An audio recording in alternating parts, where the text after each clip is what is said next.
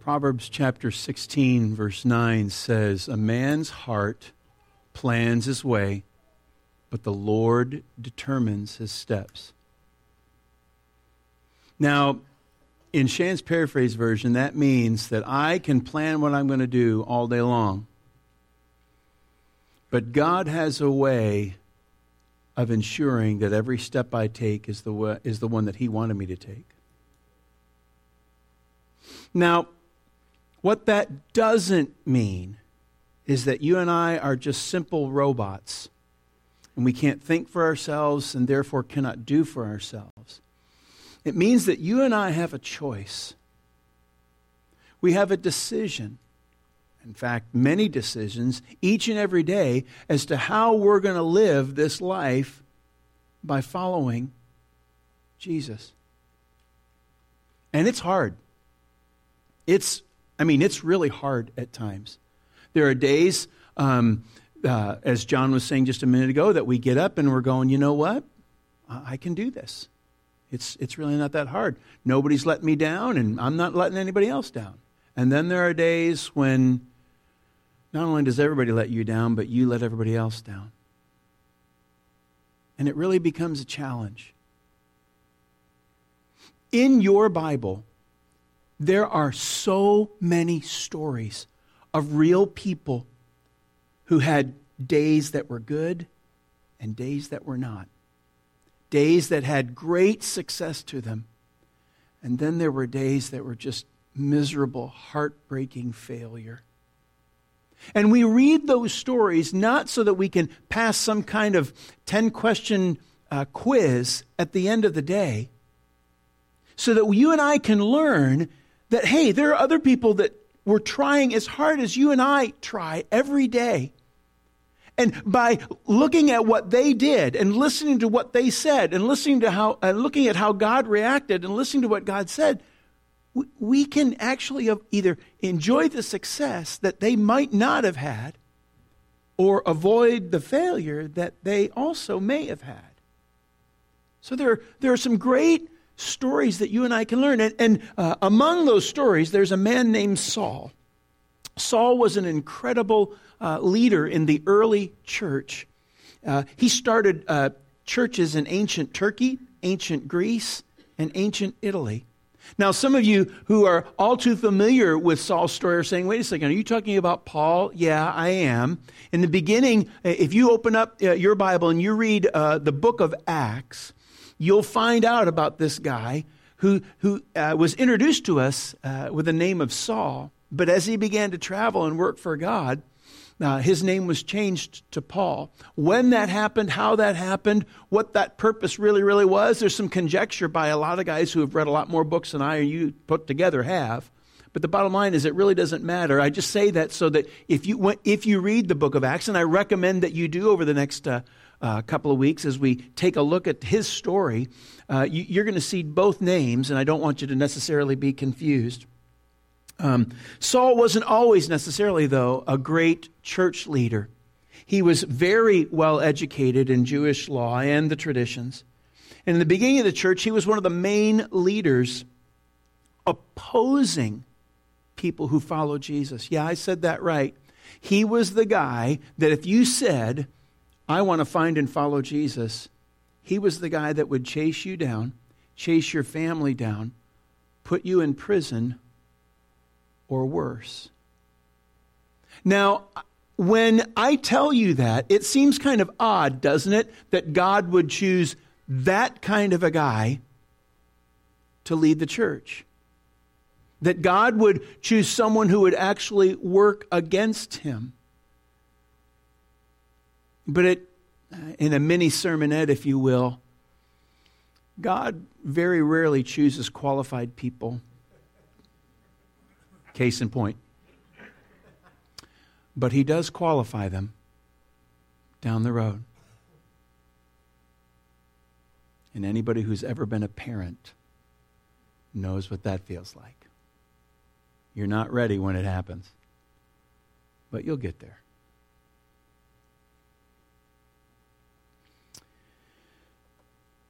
The story of Paul is where the series of messages that I'm going to be bringing to you, it's where it begins, and it begins in the book of Acts, as I said, in chapter 9. 4 episodes in the life of this great leader that emphasize the phrase, "I didn't see that coming." That's that phrase that you and I have an understanding of, that because of our experience in life, how great or how little it may be, we tend to think, oh, yeah, I know what's going to happen. I see what that person said. I see what that person did, and I know what's coming. But what we think is going to happen not only does not happen, something completely different that we could not possibly have foreseen coming, in fact, did. So, as you and I take a look at this story of Paul, I want us to understand just a couple of different things, but we'll get to some of those in the weeks to come. Today's message is kind of part A of A and B, part 1 of a 2-part story. We're going to look at the beginning part of the story of chapter 9. Then next week, I want you to come back next week, it's about changed lives. Today, it's about divine interruptions. Divine interruptions. When I say the word divine interruptions, I mean, this is my definition: God stopping my routine. God stopping my routine. Interruptions can be annoying. They can really irritate us. Anybody who's tried to spend only an hour and a half on I-95 knows what that's all about. They can irritate us, they can be annoying, but interruptions can also really be important. And sometimes, every once in a while, there's an interruption that changes everything. It's that phone call from the doctor's office. It's the story on the news that makes everybody stop what they're doing and watch. This coming Tuesday, it'll be 17 years. Just like another Tuesday morning that many years ago, when everybody thought it was going to be a normal day, and then just before 9 o'clock, our entire world changed. Interruptions. Acts chapter 9, verses say this. Meanwhile, Saul continued to oppose the Lord's followers. He said they would be put to death. He went to the high priest. He asked the priest for letters to the synagogues in Damascus. For those of you, let's take a look at the map on my left right here. You've got the Sea of Galilee, the Dead Sea down here, and the Jordan River right in between it. Go over a little bit more, there's ancient Jerusalem, and you just go north into Syria, and there's Damascus. So Paul was in Jerusalem. He's traveling to Saul. Paul is in Jerusalem. He's going to be traveling to Damascus, going north. He asked the priest for letters to the synagogues in Damascus. He wanted to find men and women who belonged to the way of Jesus. The letters would allow him to take them as prisoners to Jerusalem. On his journey, Saul approached Damascus. Suddenly, a light from heaven flashed around him. He fell to the ground. He heard a voice speak to him, "Saul, Saul, why are you opposing me?" "Who are you?" Saul asked. "I am Jesus," he replied. "I'm the one you're opposing. Now get up, go into the city. There you will be told what you must do." The men traveling with Saul stood there. They weren't able to speak. They had heard the sound, but they didn't see anyone. Saul got up from the ground. He opened his eyes, but he couldn't see. So they led him by hand into Damascus. For 3 days he was blind. He didn't eat or drink anything. Now, there are a lot of fascinating aspects to this story that you and I may not relate to. And my point isn't trying to say that, the simple point that I'm not trying to say today isn't that somehow, some way, there's going to be a divine interruption in your life, and you're going to be on a walk here in Mansfield or somewhere around your neighborhood, and there's going to be a bright light, and you're going to hear this voice, and then you're going to be blind for 72 hours. Okay? That's not what I'm talking about. All right? So what does a divine interruption look like in my life and in yours? And how does it compare here to Saul/Paul? Well, actually, there are a lot of different ways that this comes out to meet you and I right where we live. Firstly, the first aspect of divine interruption is, I want you to know that God can get your attention. Yeah, he can do just about anything he wants to do. It doesn't have to be that dramatic. It can be as subtle as it needs to be. Because God knows exactly who you are. He knows exactly where you live. He knows exactly the things that matter to you and the things that don't. For instance, I know that today being the day that it is, that I better not go beyond 1 o'clock in the afternoon. Okay? Otherwise, there might be some lightning bolts coming from you toward me. All right? It's silly, but it's not. Because I know where you live. I know what matters today. Not necessarily right now, but in a little while. Now, that may seem silly, but it's not.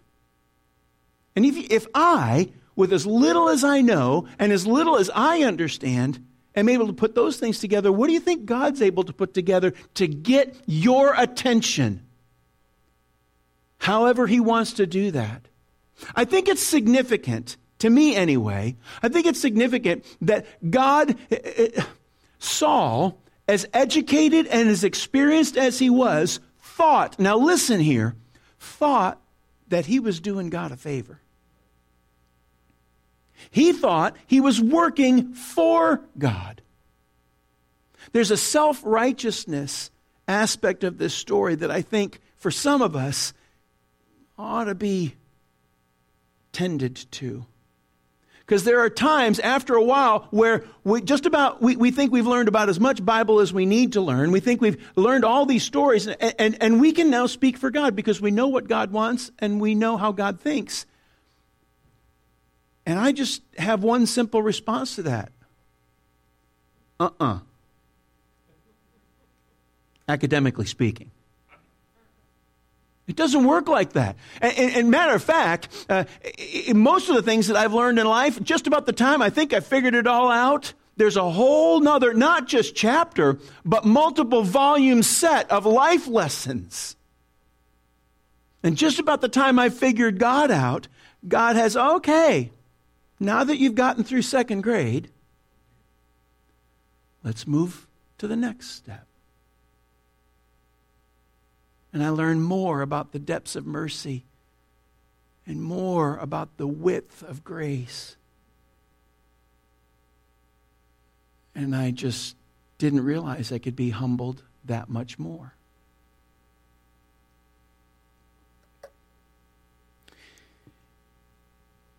If you want to follow God, and to the best of your ability you think you are, only to find out that you're actually opposing Him, don't be surprised if God interrupts you. Don't be surprised if God says, why are you doing that? Why are you getting mad at this? Why are you adding qualifications or hindrances for people to come to me when you let me worry about them? You do that. That's what was going on here in so many different ways. We get interrupted when we think we know who God is and what God wants, and we're often surprised. This is so important. We're often surprised to find Jesus where we didn't expect Him to be, doing things that we didn't expect Him to do. There's a lot of power there. Jesus isn't often where we think He is or doing what we think He should be doing. This isn't something that God does only to those that are against Him. This isn't just a story about those kinds of those kinds of individuals that have some self-righteousness issues. It's also for the simple things. The really simple things. When does God interrupt? When you're sitting at work and somebody that you know is just having some difficulty, and suddenly it just comes to your mind that you ought to invite them to church.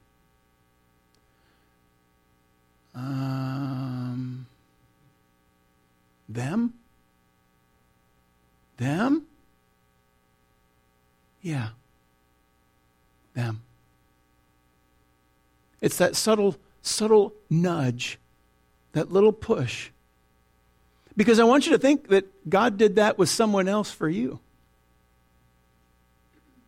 And you would never think that they would say about you, them? But who knows? It's that little nudge. Because God knows exactly how to get your attention. He really does. Because God can say anything to anyone in any way at any time. He knows exactly what to say to you. He knows how to interrupt your train of thought. He knows what person will get your attention and what person won't.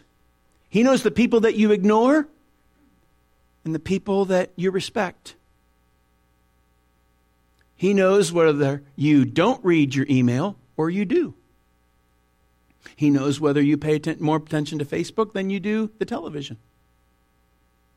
Now, all those things, I'm not saying that one is better than the other. I'm just saying God knows you, and He knows how to get your attention. He knows exactly what to say, when to say it. He knows whether to be gentle, or in the case of a firstborn, strong-willed, stubborn young man, He knows whether to use a 2x8. And I wish I could laugh with you. Because sometimes it hurt. It really hurt bad. But God knew exactly how to get my attention. He never broke me. But He did discipline. Because sometimes I was really stupid. Sometimes we can be. And He knew exactly what to say. He knew the person or persons that needed to say it and when they needed to say it. And still the challenge is this. Will I pay attention? God can say anything to anyone in any way at any time. So here's my question. What's God saying to you today? What's God been saying to you for the last few days or weeks? What nudges has God been trying to get you to pay attention to? Not only can He get your attention, God can also get you to listen. Really simply. I find it interesting in the story that Saul was more than capable of hearing the message that was given to him. The men that he was traveling with were not really sure whether they heard every word. It says that they heard a sound. Does that mean they heard the words? I don't know. I'm not going to speak more than what was written. But it seems that this was something that was specific to him. Remember I said he can speak to anyone in any way at any time, all those kinds of things. He can do. It was specific to him, which means God can be specific to you and to me. God is not inhibited by language or technology in any way, shape, or form. So He can say whatever He needs to say so that you and I can listen. Now, just to get you your perspective, right now, if you're really quiet,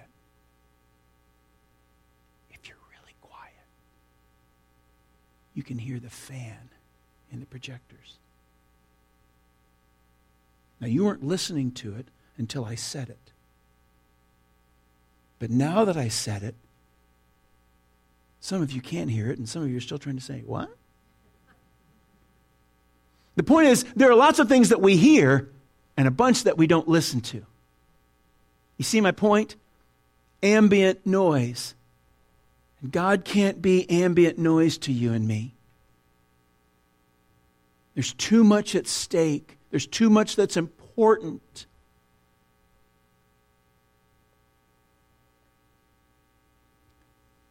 There was self-righteousness before, now there's self-assessment. And this is the one that only he could hear. We get interrupted when God lets us know what he thinks. And it's not really sophisticated. It's not a mysterious thing. It's that aspect of my ability to understand when I'm about to do something I shouldn't be doing, and God's going, what are you doing? What are you doing? When I'm getting ready to get mad, and I know I really shouldn't be mad, God's going to go, don't go there. Don't do that. When I might start taking a look at someone and thinking that they don't have any business getting to know God because they got to get their act together first, and God says, what are you talking about? I was patient with you. You be patient with them. It's not that sophisticated. It's actually quite simple. God can get our attention. He can get you and I to listen. And you and I had better believe, we really need to believe, that God doesn't just abandon us in all this. He also can give you and I the next step to take. What God does not do is just simply challenge and convict and then leave us high and dry with no place to go. No one to follow.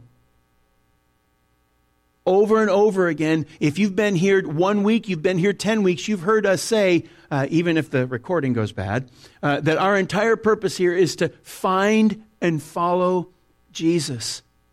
And in the same way that you found him, you can help others to find him. In the same way that you're following him and learning to follow him, you can help someone else follow him and learn to follow him. This is how it's always been passed on and always will be passed on. It's really just that simple. And it's not as scientific or academic as just going through the scriptures, even though I completely and totally recommend that along with everything else. But lots of times, especially in the beginning, we learn by watching.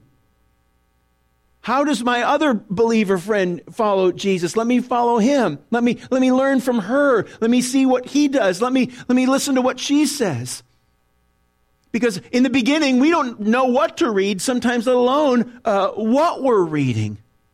And so we learn and we study and we grow. And it doesn't just happen. It's not this sudden USB, download that we just kind of plug into the back of our heads and, a la Matrix kind of stuff. It doesn't work like that. It's people growing and learning and making mistakes and stumbling and getting better and better. And it's not insignificant that Paul, who was seeking to lead others away by the hand, is now being led himself helplessly by the hand, trusting where God's going to lead him. And sometimes it feels like that. Sometimes it really can be scary. God, I only know how to live this way. I only know how to think this way. And you want me to change how I live and change how I think. And I don't know what to do. And God says, that's okay. There's a whole bunch of people who have done this before, and I took care of them, and I'm going to take care of you. That's why Paul, when he wrote earlier, he wrote a whole bunch of the books that you and I find in the back part of the Bible, what we call the New Testament. He wrote a bunch of letters to the churches that he planted. And in the church in Rome, he said this: if God is for us, who can be against us? For I'm convinced that neither death nor life, angels, demons, neither the present nor the future, nor any powers, neither height nor depth, nor anything else in all creation will be able to separate us from the love of God, unless my car breaks down. No, God takes care of that too. Because sometimes cars breaking down can be a divine interruption. Okay, unless I can't pay my rent this month. No. Sometimes God interrupts that part of our life just to teach us a different kind of lesson.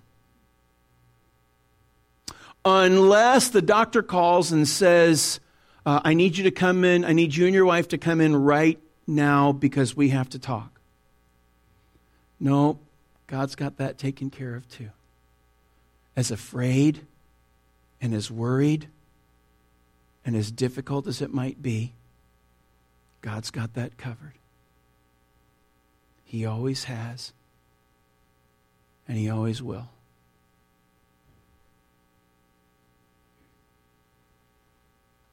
Psalm 25 says this: He guides the humble in what is right and teaches them His way.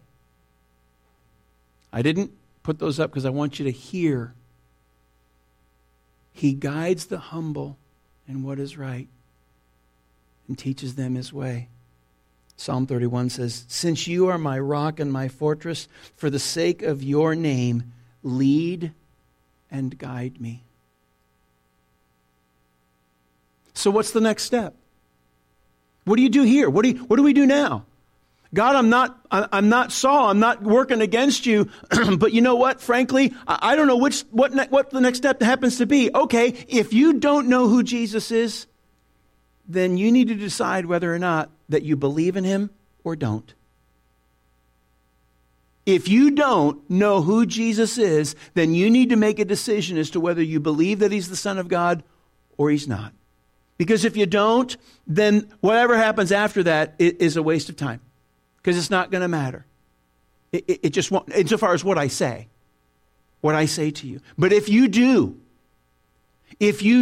want to follow, if you're tired of being led around by people because you don't know what to do next, and you're frustrated and you're overwhelmed, and you're just tired of having to try and figure it all out, and you've tried to figure it all out before, but it's led to one mistake and one misjudgment and one frustration after another, well then guess what? You're in good company, because there's a whole bunch of us that have been there at least one time in our lives. Yes or no? Right. So we've all been there. We know what we need to do. We know what we did. And when we finally said, enough, I'm sick and tired of trying to figure it all out, God, help me. And Jesus shows up and he says, here I am. And we say, who are you? I'm the guy you've been looking for a long time.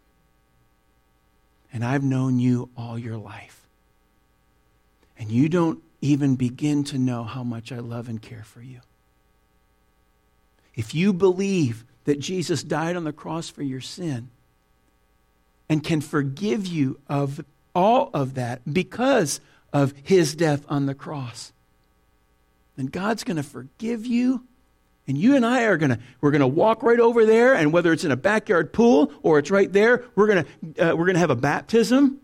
That's where the old person is just going to die and be buried, and a new person is going to rise to walk in newness of life. And it doesn't matter what anybody else says and what your name used to be, because now it's going to be, hi, my name's Shan, and I'm brand stinking new. And then after that, we just learn together. We stumble a little bit, but we grow. God grants mercy and grace day after day, little by little.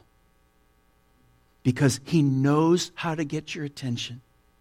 He knows what to do to make you listen. And he will tell you what the next step has to be.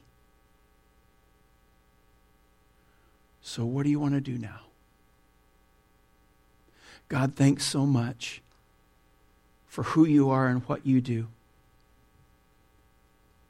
God, there are times in our life when we've thought that we knew exactly what was going to happen and how things were going to work out, only to be stunned to find out that things didn't work out anyway that we thought they were going to.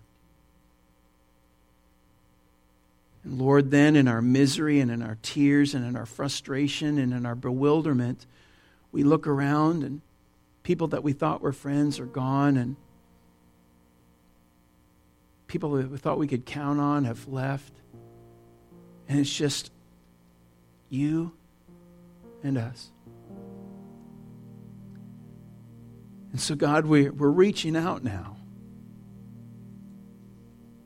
You've got our attention, and we're listening, and we're waiting to see what you want us to do next. God, we love you. We're so grateful for what you've done. And no one can do what you do. No one can change us the way that you can change us. So we're ready. We're ready to make a difference. We're ready to be different. But help us, God.